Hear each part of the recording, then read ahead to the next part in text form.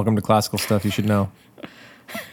This is a podcast about books, philosophy, whatever. Who cares? I'm here with two people, Graham Donaldson Hey there, buddy. How's it going? and Thomas. Hi. He doesn't work here anymore and makes me sad. Sorry. And this we talk about books and stuff. Whatever.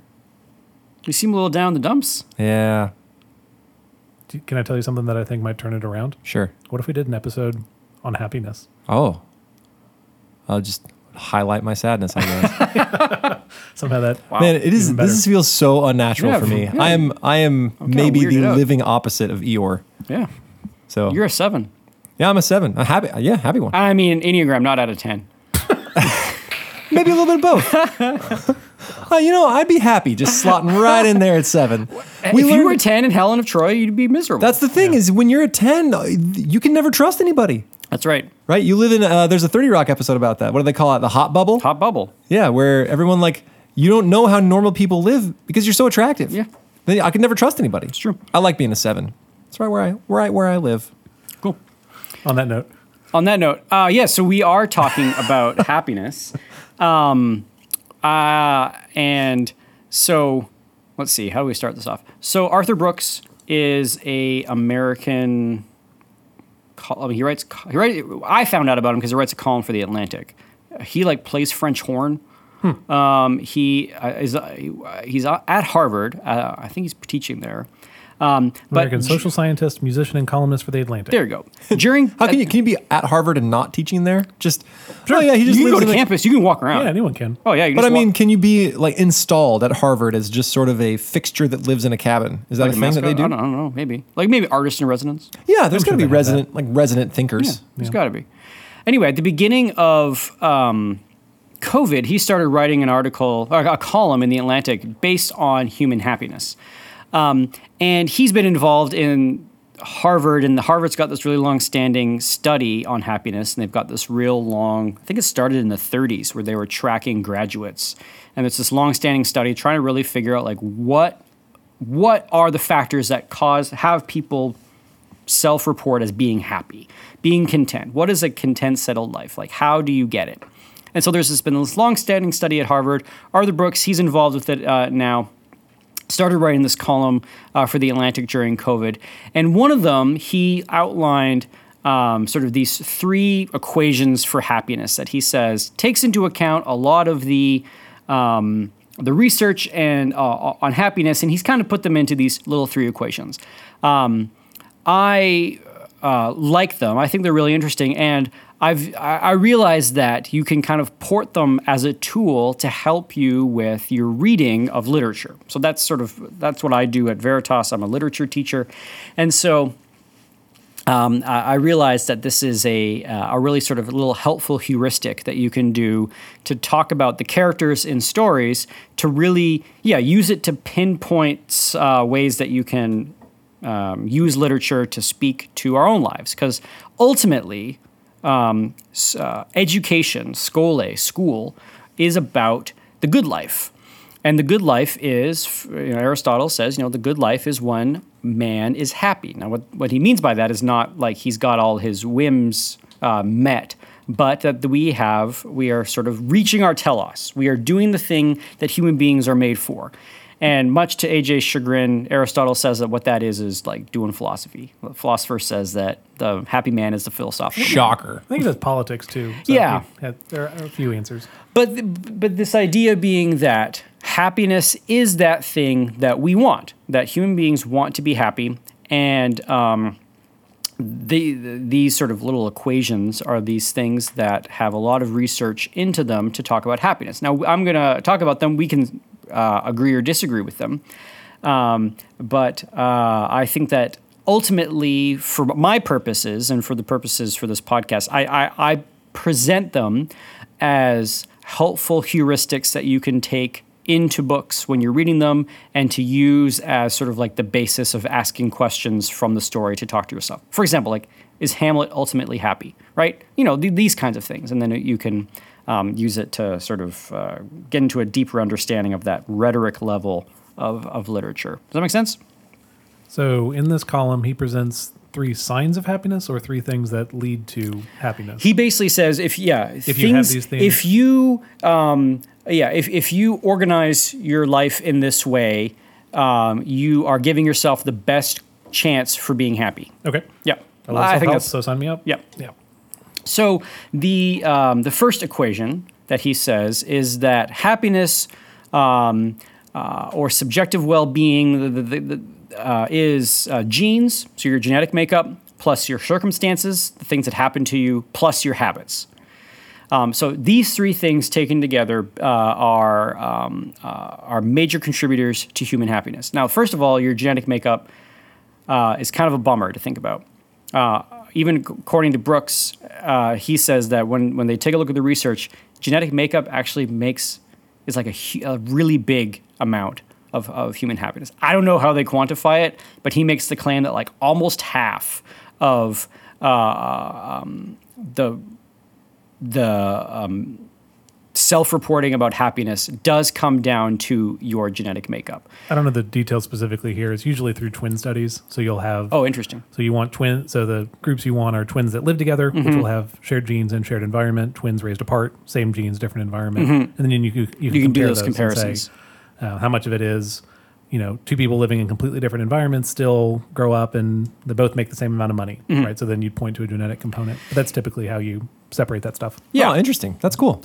Smart. People are smart sometimes. Yeah. Now, even though that genetics takes a big section of, can be a big drag or a big boon to human happiness, my guess is that, since we all kind of fall on the bell curve of genetics, for a lot of people, it's not the major, it's like not a major thing, right? Like if you're on the wings of genetics, if you have like really great genetics, I don't know, you're like super attractive or something, the hot bubble. Yeah, if you're Helen, your life might be miserable. Your life may be miserable, and that may be a major contributing factor to your happiness. Or for example, like the hot girls in my high school never got asked out because all the good guys were intimidated. So they always had to date the jerkiest fellas, the only ones that had the confidence to talk to them.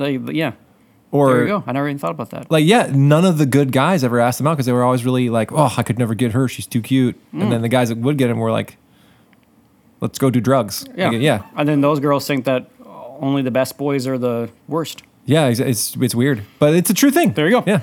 And then presumably we can also think of examples on the other end of genetics where if you were in chronic pain, if you had some sort of disease where you were always hurting, that is going to be a major drag on happiness. Sure. Yeah, absolutely. But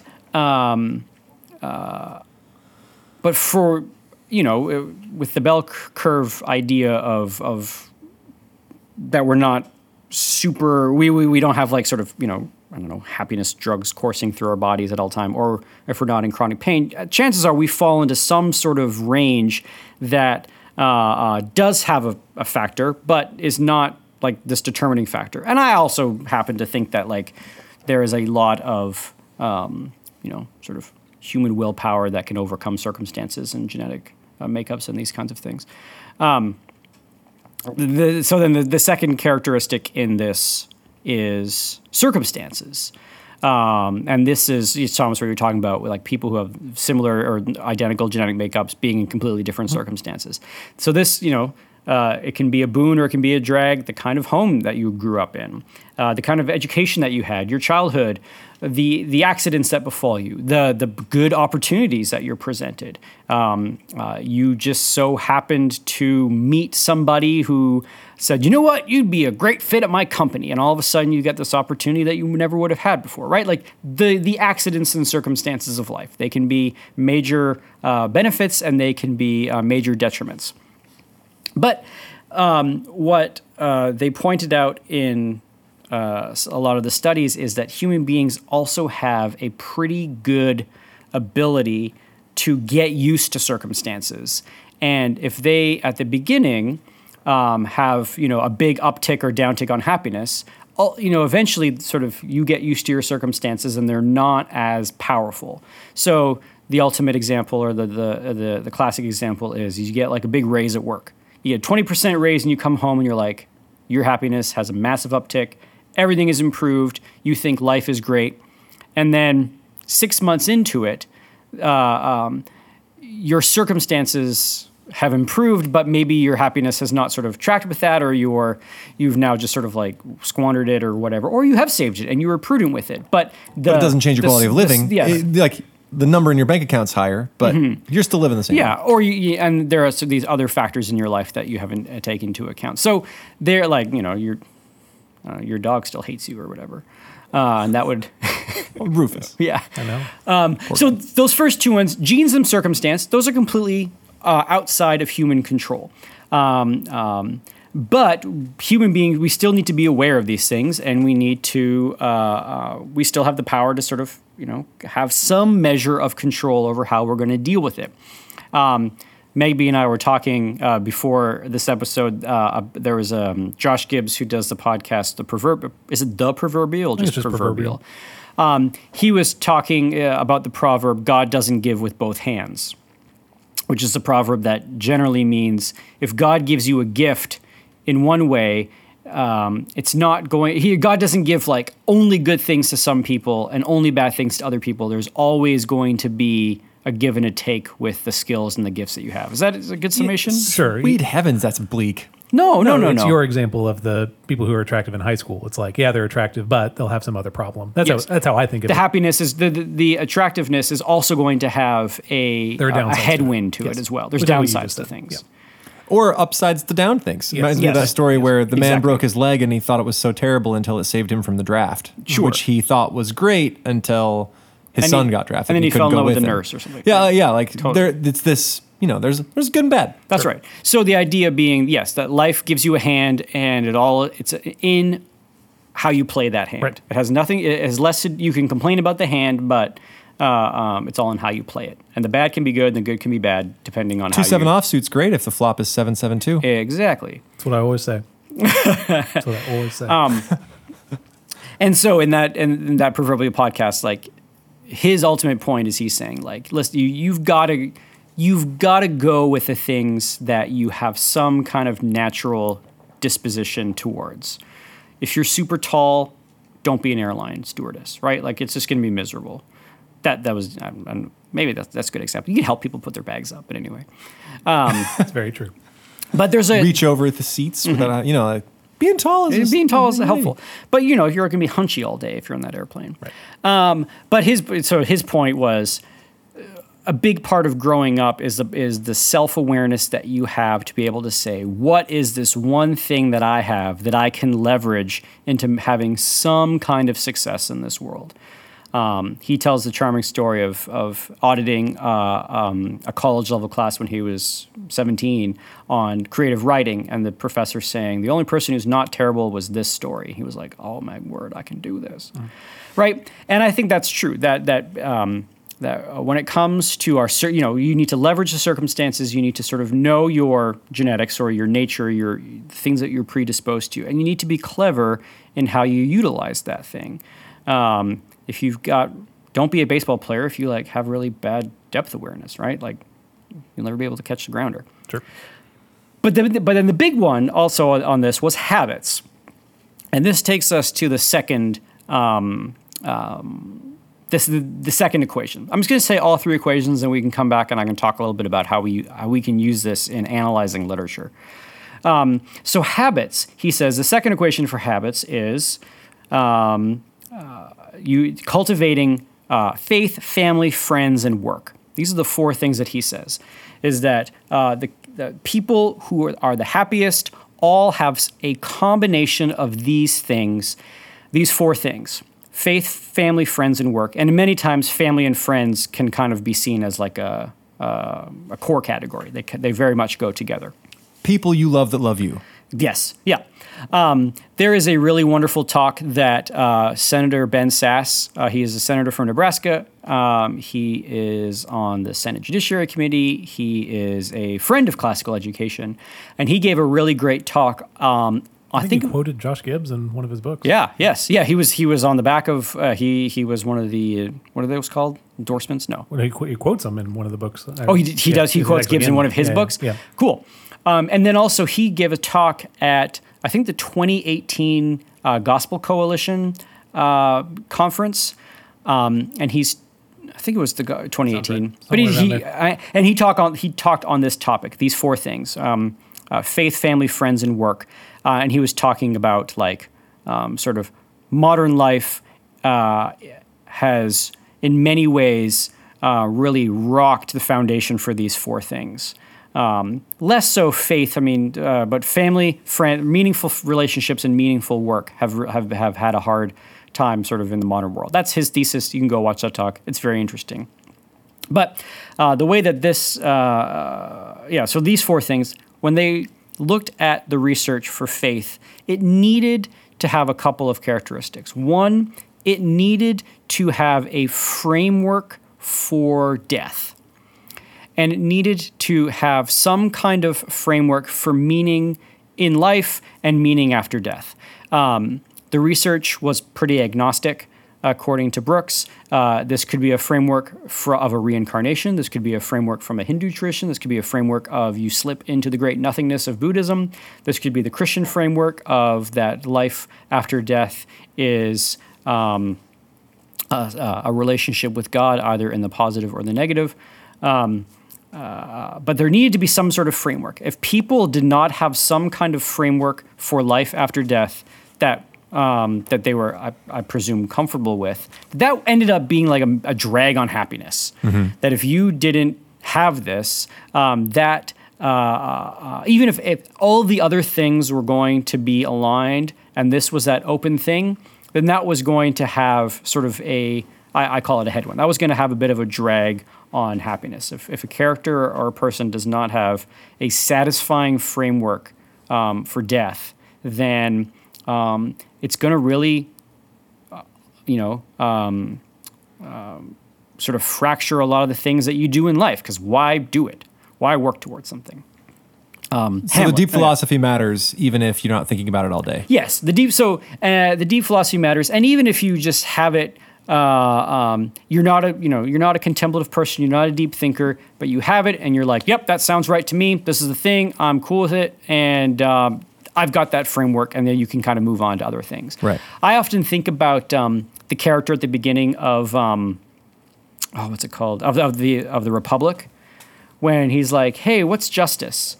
And the character at the beginning of the Republic, he's like, "Justice is." The old rich man. Do you remember what his answer is? The one who goes to bed, like at the beginning? The one that goes to bed at the beginning. Doesn't he say, I think just like it is better to look just than... Oh, no, that's different. That's not him. That's the other guy. That's the guy that's kind of a charlatan. The guy at the beginning he just sort of quickly goes to bed. Answer, yeah. But he's got a very simple answer. He's like... I'll look it up. Justice is just... He essentially says something like, well, it's just being good to other people and doing the right thing. Yeah. He kind of gives like this answer.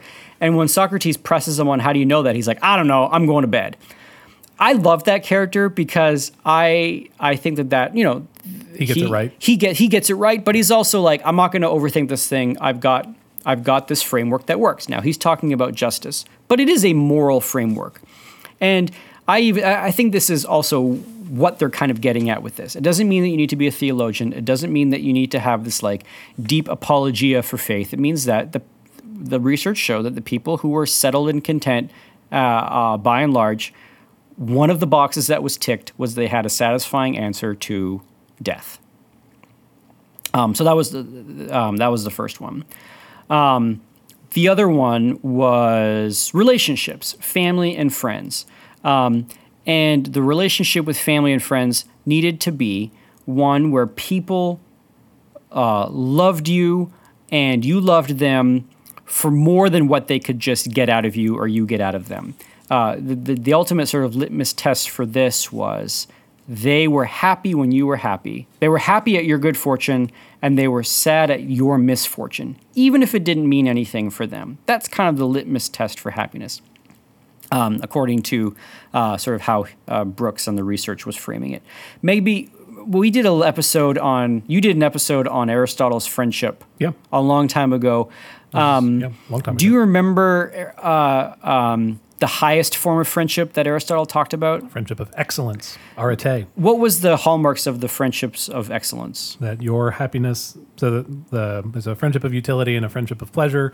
Friendship of utility, you enjoy what you get from the other person. It's like networking. Mm-hmm. Friendship of pleasure is you have an activity you enjoy. You both hang glide and you love hang gliding together. Friendship of excellence is that your happiness is the happiness of the other person. When the other person is happy, you are happy. Yeah, and I think this is so Aristotle, is describing what they were also sort of finding in their research, that this level of happiness is a necessary component in the people who are happy. Now, I'm sure that someone who had a framework for, if someone had all these things, but they were missing a category, it's not going to be that they're like ultimately miserable. They were just showing that normatively speaking, these were the categories that had readings in someone's life because, and when they weren't present, the reports of either self-reporting or whatever metric they used to talk about happiness and contentedness was a lot lower. So take that for what it's worth. But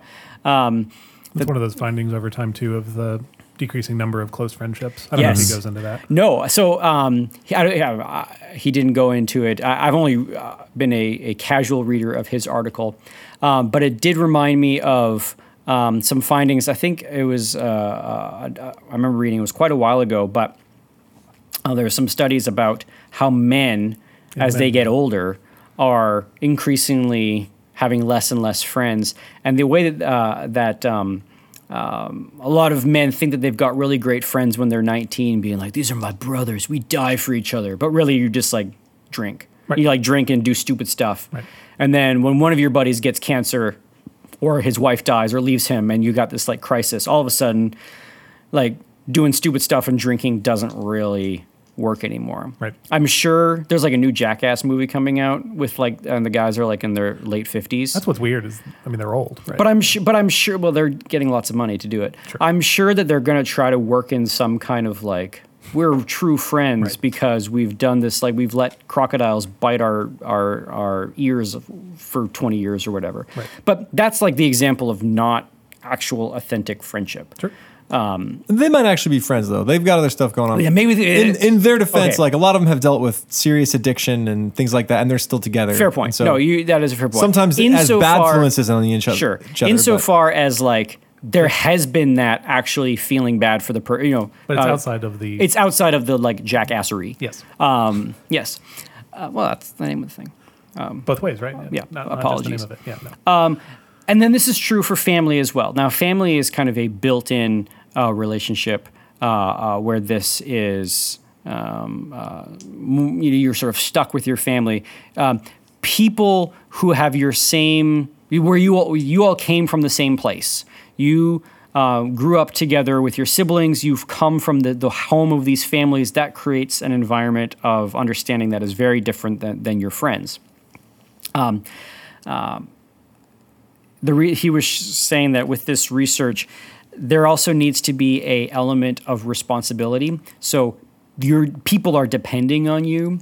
So family and friends really only works, and you can really only get to that Aristotelian level of friendship of excellence when the possibility of the friendship like failing because of your inactivity, right? Yes. Like you need to have skin in the game. They need to have skin in the game for your friendship. This isn't just like you're drinking buddies and you're going camping and you're gonna do like fun stuff and hiking and fishing and drinking, and then if Bill doesn't come, well, that's okay. No, this is the kind of friendship that if Bill doesn't come, it's a problem. Sure. Aristotle even talks about those categories can change. That someone you think is excellent actually turns out to be pleasure. Yeah, exactly.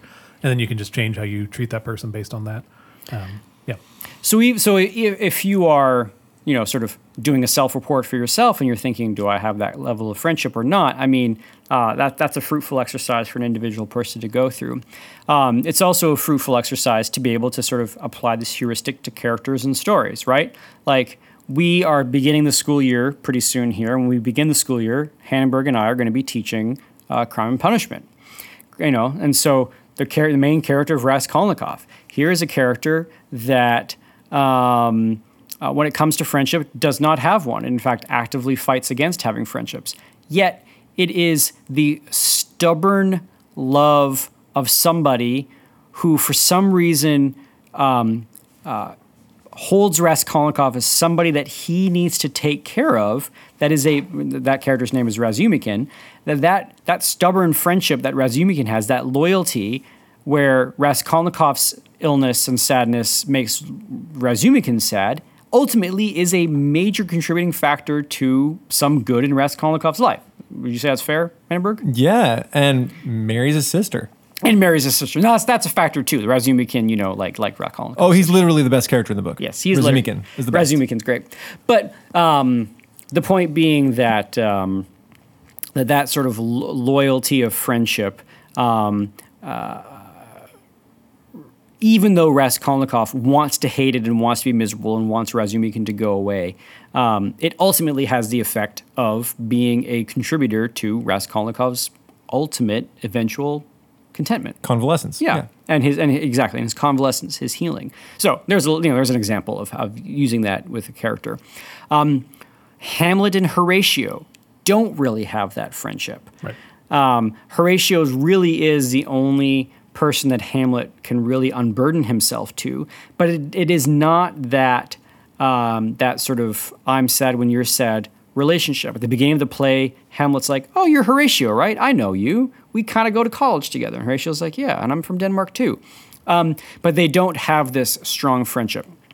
And the strong friendship that Hamlet is supposed to have with Rosencrantz and Guildenstern ultimately gets destroyed when Hamlet suspects that Rosencrantz and Guildenstern are treating him like a friendship of, what was the first one? Utility. That they're just being his friends so that they can get into the good graces of the king. And once Hamlet sort of suspects that that's the case, it's unclear whether that is the case with Rosencrantz and Guildenstern. I actually feel like they actually do care for Hamlet. But it seems like they're trying hard. It does seem like they're trying hard. But the fact that Hamlet suspects some of it, he ends up then sort of poisoning the well of that friendship because he is not going to reciprocate. He is not going to have skin in the game. In fact, what he is going to do is he is going to skin Rosencrantz and Guildenstern at the end of the book. Right. Quite almost literally. He marches them off to their death. Right. Yeah. So, you can take that, this Aristotelian notion of friendship, know that it is a major contributing factor to human happiness, ask those questions of Hamlet and say, does Hamlet have any true friends of excellence? And as you go through all the characters, like, no, he doesn't. Anyway, just an example of how you... So you're proposing these as ways of reading literature, of looking for whether characters have these different... I'm supposing that insofar as we take these as being accurate descriptors of human nature, that they are insightful in talking about something that is true about human beings, that they can be helpful interpretive tools for talking about stories, insofar as those stories are also accurate descriptions of human nature. Do you find that this is an accurate model? I think so. I think it's helpful. I do. I'm sure you get to those interesting cases like a Father Zosima and Brothers Karamazov. You get to somebody that like removes himself from society, a bit, and doesn't seem to have. They have the faith, but doesn't seem to have the friends. Doesn't seem to have the other category, which is work. Maybe there's the work of being a monk, but then it's interesting to apply it to those different kinds of cases and be like, well, here's somebody that seems to buck the trend, or here's somebody that is talking about like deep human contentment and has removed a lot of things from his life. Now, fringe class. Yeah. But that's also the third equation. We'll get there in a second. Okay. The other category, the other last one, so it was faith, family, friends, and the other one is meaningful work. That human beings were made to work.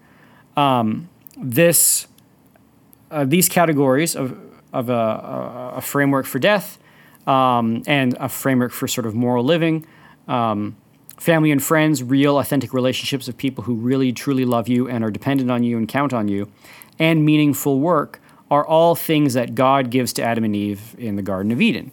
Obviously, the relationship with God, knowing, and also a framework, do not do this thing, is a necessary component. The family, the authentic, loving relationship between Adam and Eve, and then the meaningful work. You get a untended garden, and you are to turn it into a garden. So, there's the human happiness displayed in sort of the ancient founding story of human beings. The categories for meaningful work are twofold. One, you need to be earning success, or at least feel like you're earning success. You are not just succeeding by randomness or by failure. Like there needs to be the progress, that you are doing the thing, that your work is actually benefiting and bringing about success. Sure. And then that work needs to be meaningful for other people. You need to be able to have a defense as to why this work needs to exist or should exist in the world. Mm-hmm.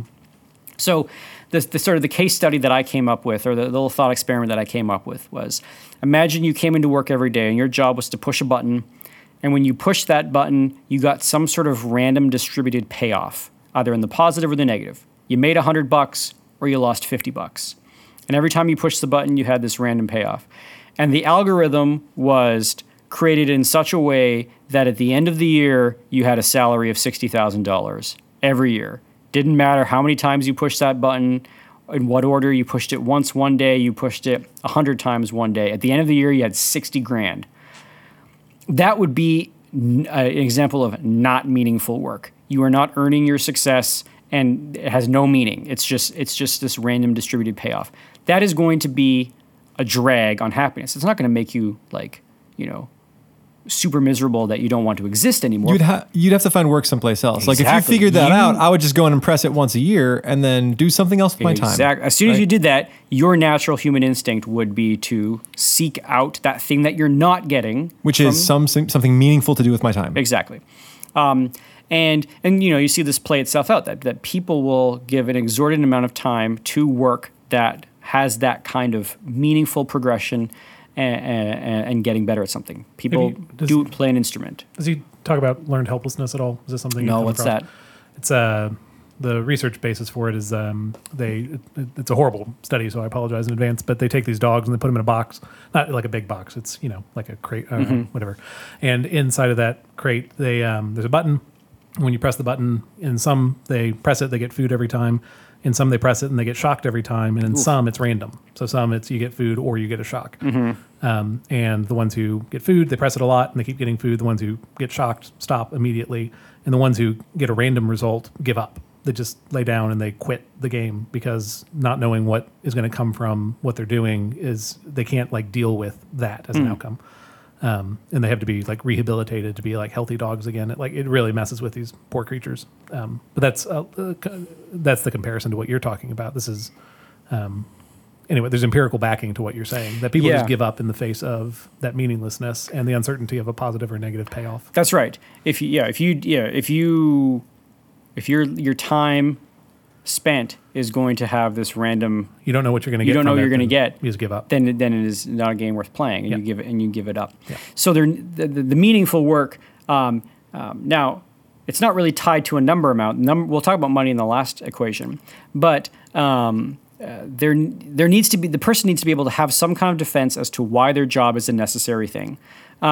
And so you think of the Office Space, the movie Office Space, right? There's the main character who hates his job and he thinks his job has sort of no meaning in the grand scheme of things, and that's why he hates it. And then the Jennifer Aniston character feels the same way about her job as a server at this Applebee's or whatever.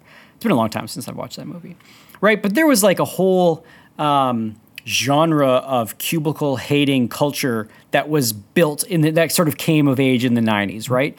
Because that was sort of a time when the corporate structure was sort of turned into that way. It was before the Google campus where you had ping pong tables and bunk beds and things. It was a sterile environment for business. Yeah, and then even that's going to have some kind of shelf life where people will realize oh gosh, this actually it's a lie. You can't put your life into the corporation. That, or you can't just smooth over some sort of sense of meaninglessness with vending machines. The work itself you need to be able to have an ability to sort of put it into the framework of meaning. Sure.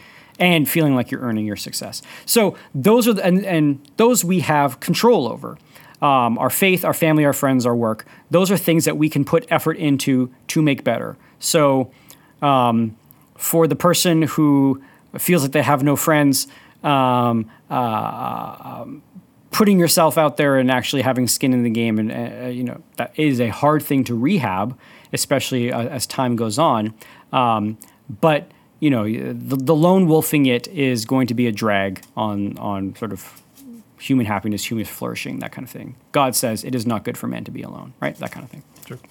And then the last one, this third equation is that, and then this is dealing. Can you review what we've got so far? So the first equation was, the well-being was a mixture of genes, circumstance, and habits. Okay, so well-being equals genes, circumstance, habits. Okay. And then the habits was faith, family, friends, and work. Okay, so elements of habits, faith, family, friends, work. Okay, and then this last one has to do with desires and has to do with appetites. Okay.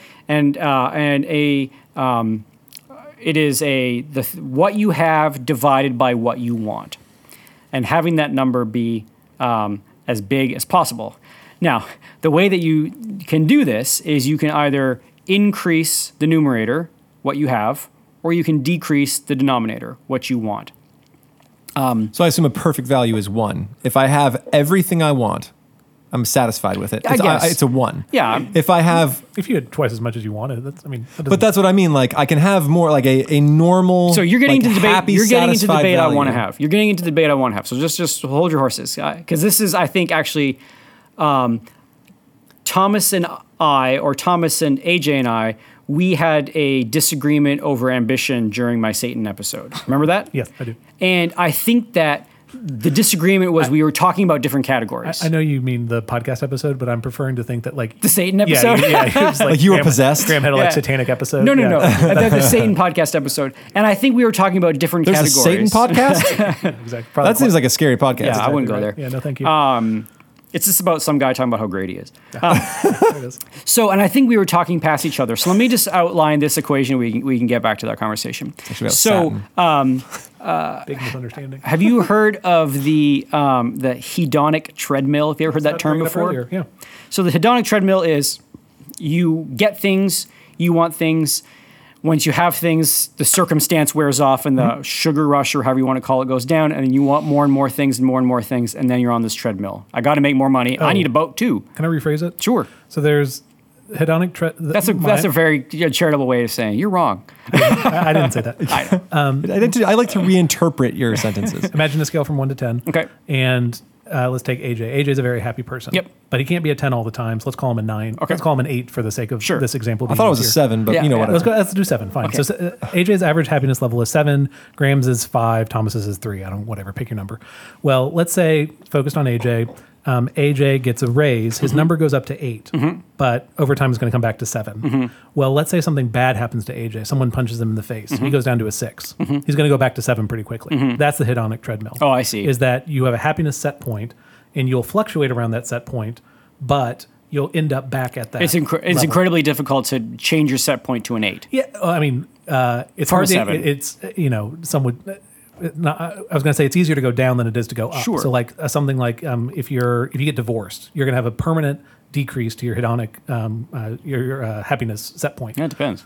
No, it's the most traumatic events are holidays and divorces and things like Fair point. Holidays? yeah, holidays count as things that are anyway, they're just stressful family situations. So anyway, love it's easier to go down this happiness set point than it is to go up this happiness set Yeah. point. But almost everything you'll end up back at 7 if, Gotcha. in AJ's Okay. case. So that's the treadmill is that no matter what happens to you, you kind of end up at the same happiness. Can you change your base score? Can you become Everything a base 8 you as laid a out base at the 9? beginning is the Okay, gotcha. that's how you change it. It's your genes are a part of it, your environment's a part of it, and then Circumstance. in theory habits can. Yeah. A radical weight loss for someone who's obese will Yeah. tend to increase your happiness, things Cool. like that. But it's hard. It's really hard. Yes. Now with this one, this is a bit of a mindset shift. So with what you have divided by what you want, that's the equation. And lots of people spend their time increasing the what you have, and thinking that is going to be the thing that is ultimately fulfilling. If you have this thing, if I just had a boat, if I just had a bigger house, if I just had smarter kids, if I just had fancier skateboards, I don't know, then I would be happier. Now one of the trouble with human appetites and the human life is that the growth rate of wants, or the growth rate of wants, is like greater than the growth rate of haves, right? Like as soon as you have something, your wants go up 1.2%. That just seems to be a thing that is baked into the human nature. It is probably a very beneficial thing that we have that baked into our nature. If you're talking if you're a fan of evolution, it would be because it allows us to get more resources, survive better, right? If I was happy with what I had, I have a less chance of surviving than someone who is always wanting more and can build a cache of resources. If a baby is just content over a infant's understanding of the world and getting food by crying, then language is never going to be the thing that they strive for. We talked about this in our mimetic episode of Rene Girard. Yes. So there is a necessary component that you want to have this sort of growth and this improvement, but it can become sort of like a weaponized, or can become pathological when it turns into thinking, I want this thing, and then your appetites grow by feeding it. The other way to focus on it is to try to decrease the wants, and say, do I really want this thing? This desire that I have, can I curb it? Can I really sort of analyze it and see if it's something that I really want? And this is probably, this little heuristic is what I was thinking about with someone like a Father Zosima, where here's a character who is living this sort of simple monastic life. Or the opposite of this is Dorian Gray, who is somebody that says, I am going to completely enjoy and drive headlong into all the hedonic pleasures of life in order to find that contentment. And what it does to him over time is it corrupts his soul, which is symbolized in the painting. He has a painting of his soul that he keeps hidden in his house. And when he goes and looks at it at the end of the book, it has become a hideous monster, because he has spent his life trying to chase after these wants to the detriment of everybody around him, and it is a drag to his happiness. It brings him into ruin. So I've hoped that as I do this, I'm sort of peppering in examples from stories to see how either you as a teacher or you as a reader can use something like a Harvard study that has research backed by it on happiness and say, okay, let's bring this into our discussion of Hamlet or Raskolnikov or Dorian Gray or Father Zosima or any of these kinds of characters. And I think, Thomas, that this is kind of where AJ and I and you were sort of at the impasse on that that conversation, because AJ and I were advocating for lowering the wants, if I'm remembering the conversation correctly, and you were advocating by saying, if you throw out the desire for betterment, that is going to be a drag to society. Like, you can't have people that don't want to improve things. And I think, is that a fair? I don't think I said that. If I probably believe that. It would create huge problems for there to be no wants. Yes. Right. Yeah. And we were saying, but it can cause such problems, and you were saying it can cause such problems if you completely throw it out. So I think that's kind of where maybe our speaking past each other came from, because I knew I was coming at it from a curb your desires, limit your passions. The very fact that Romeo thinks Juliet will make him happy and has this almost like devouring desire, not just for her sexually, but it's because it's not really that. It's a devouring desire to be loved by this person, ends up being this corrosive, destructive thing. Yes. But you don't want to throw out love. I mean, as we talked about, the family and friends and meaningful love is a necessary component to happiness. So how that gets deployed, you have Romeo sort of like devouring desire for that thing that's missing in his life. He wants that someone to be happy when he's happy and sad when he's sad. And that's funny, because but on the other hand, he doesn't go about it prudently. Because if I'm if I'm taking it the wrong direction, just tell me. But at some level, you're saying it'd be better if there wasn't adolescent lust, because it wouldn't lead to such excesses as the end of Romeo and Juliet. Mm-hmm. Right? And that's probably like a true statement. I just that doesn't seem like a feasible thing. And so instead, I think of Praise of Folly a lot, the book AJ talked about, Erasmus. Like, marriage happens because of folly. Yeah. Well, Romeo and Juliet's folly should lead to marriage. Mm-hmm. And then if Romeo's next step is, I'm going to be the one, his next folly is, I'm going to fix the conflict between the Capulets and the Montagues. It's an insane idea, but if you'd work toward it, it's a great folly. Does that make sense? Yeah. Like, folly is what pushes us forward in some way. Yeah. So oftentimes when students are presented with a character like a Romeo, they think that the opposite is best. Well, we should now be somebody who is detached, Right. or we should be somebody that doesn't love, or doesn't fall in love, or we should be somebody that takes it slow. They'll give some sort of Romeo's excess is his problem. And I think what you just described is what they say. Is better.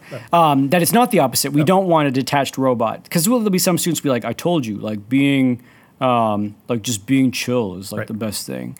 But that's not necessarily the case, because you could have the story of how being overly chill ends up being a drag on the happiness as well. Romeo should be doing things in the right way. Sure. The great tragedy of Romeo and Juliet is how much of it is Romeo's fault, how much of it is his fate, and just the fault of the circumstance, Sure. as opposed to the fault of the habits. Right. And so that's the great sort of benefit that literature can bring, is because you are reading stories of people who have circumstances that are out of their control, who are trying to do the right thing, or at least do what they think is the right move in the midst of those circumstances. They are trying to, do the things that are in their control, their habits, their work, their loves, their sense of morality, right and wrong, and their framing of death.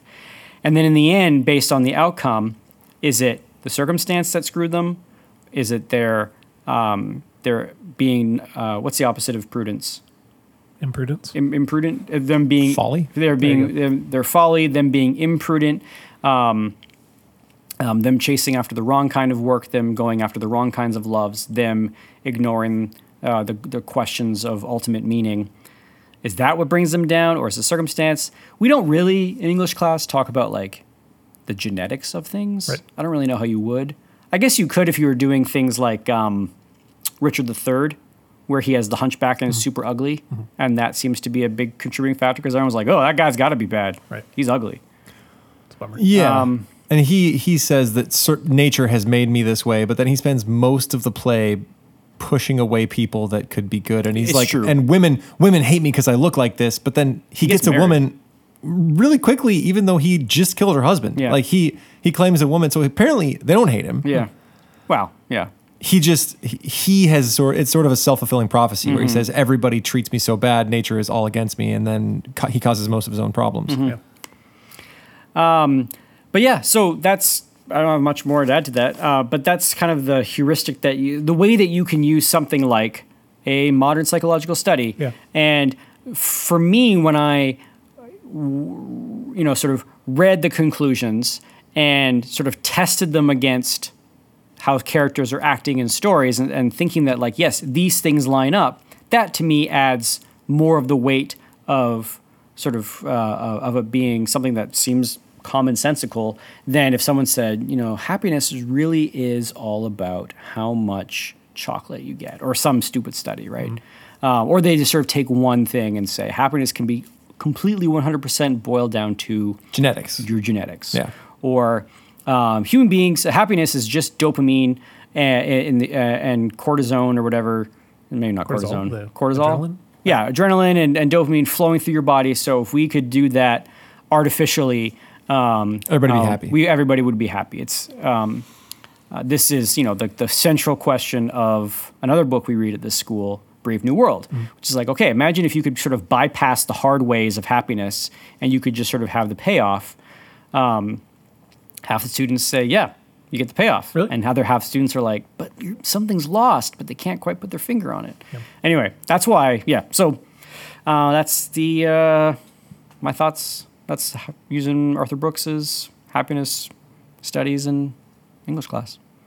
Okay, so well-being is habits. Genes, circumstance, and habits. Genes, circumstance, habits. Habits breaks down to faith, family, friends, and work. And then satisfaction.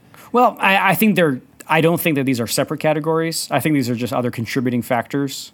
Sure. Is money can't buy you satisfaction, but it is a necessary component for happiness. Okay. But satisfaction would be Happiness what levels are you... correlated with income up to about $70,000. Yeah, So, and then after that it there's doesn't... a relationship. Yes, and then after that it doesn't increase. Sure. Yeah. And below that it is a drag. Yeah, pretty tough. So it makes me think about... I just watched the Man on the Moon documentary about Jim Carrey when he was playing what's his name? Kaufman. Andy Kaufman. And he method acted it. So he was Andy Kaufman for probably a year and a half and took it way further than anybody probably thought he would. Kaufman was almost a prankster. And so he did things Jim Carrey never would have done. And he had people refer to him as Kaufman. He was Andy Kaufman. He even went and talked to the family. And after that, he had to return to his normal life and return to who he was previously. And it was weird because he had to go back and adopt all of these problems that he had previously, all of these worries that Jim Carrey had that Andy Kaufman didn't have. And as Andy, he got to do stuff that people would normally get really angry about, like drive a car around the movie lot and crash it into buildings and play pranks on people and throw stuff and be ridiculous. And he's like, why do I have to readopt all of the problems of Jim Carrey? Right. And so it makes me think of this because at one point, Jim Carrey was at the top of the heap. He had made $10 million, which was a check he had written himself 3 years prior. Said, I'm going to make $10 million at this amount of time.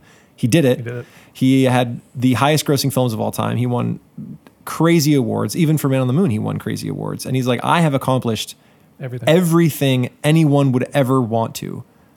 And I'm not happy. It's not there. And so now, at the end, he's like, I'm just satisfied with disappearing. He has not found necessarily a framework. His framework is that he has removed himself from all frameworks. He's like, the framework of society I found to be illegitimate once I played Andy Kaufman, right? I did anything I wanted and it was fine. And so I've thrown off that framework, not working to please people, not working for money. And I wonder how long that can work before despair, right? Yeah. I mean, not very long. Yeah, I mean, he's just fine. He's fine being himself and not worrying. I think that his satisfaction has probably leveled off. I don't know how long happiness can remain when your framework is one of no frameworks. Yeah, right. I agree. So I don't know. It makes me think about something like that, where he's accomplished everything somebody has ever wanted to, and he wasn't happy. Well, why is the question? What was missing in his equation, right? I am very fascinated with.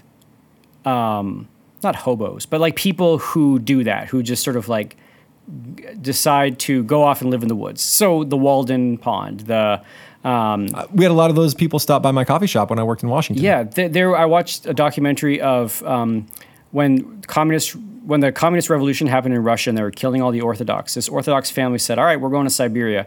And they went up and they lived in Siberia, and the youngest daughter, everybody died, and the youngest daughter was left, and she was then in her late 80s. And they found her in the 70s, I think. Okay.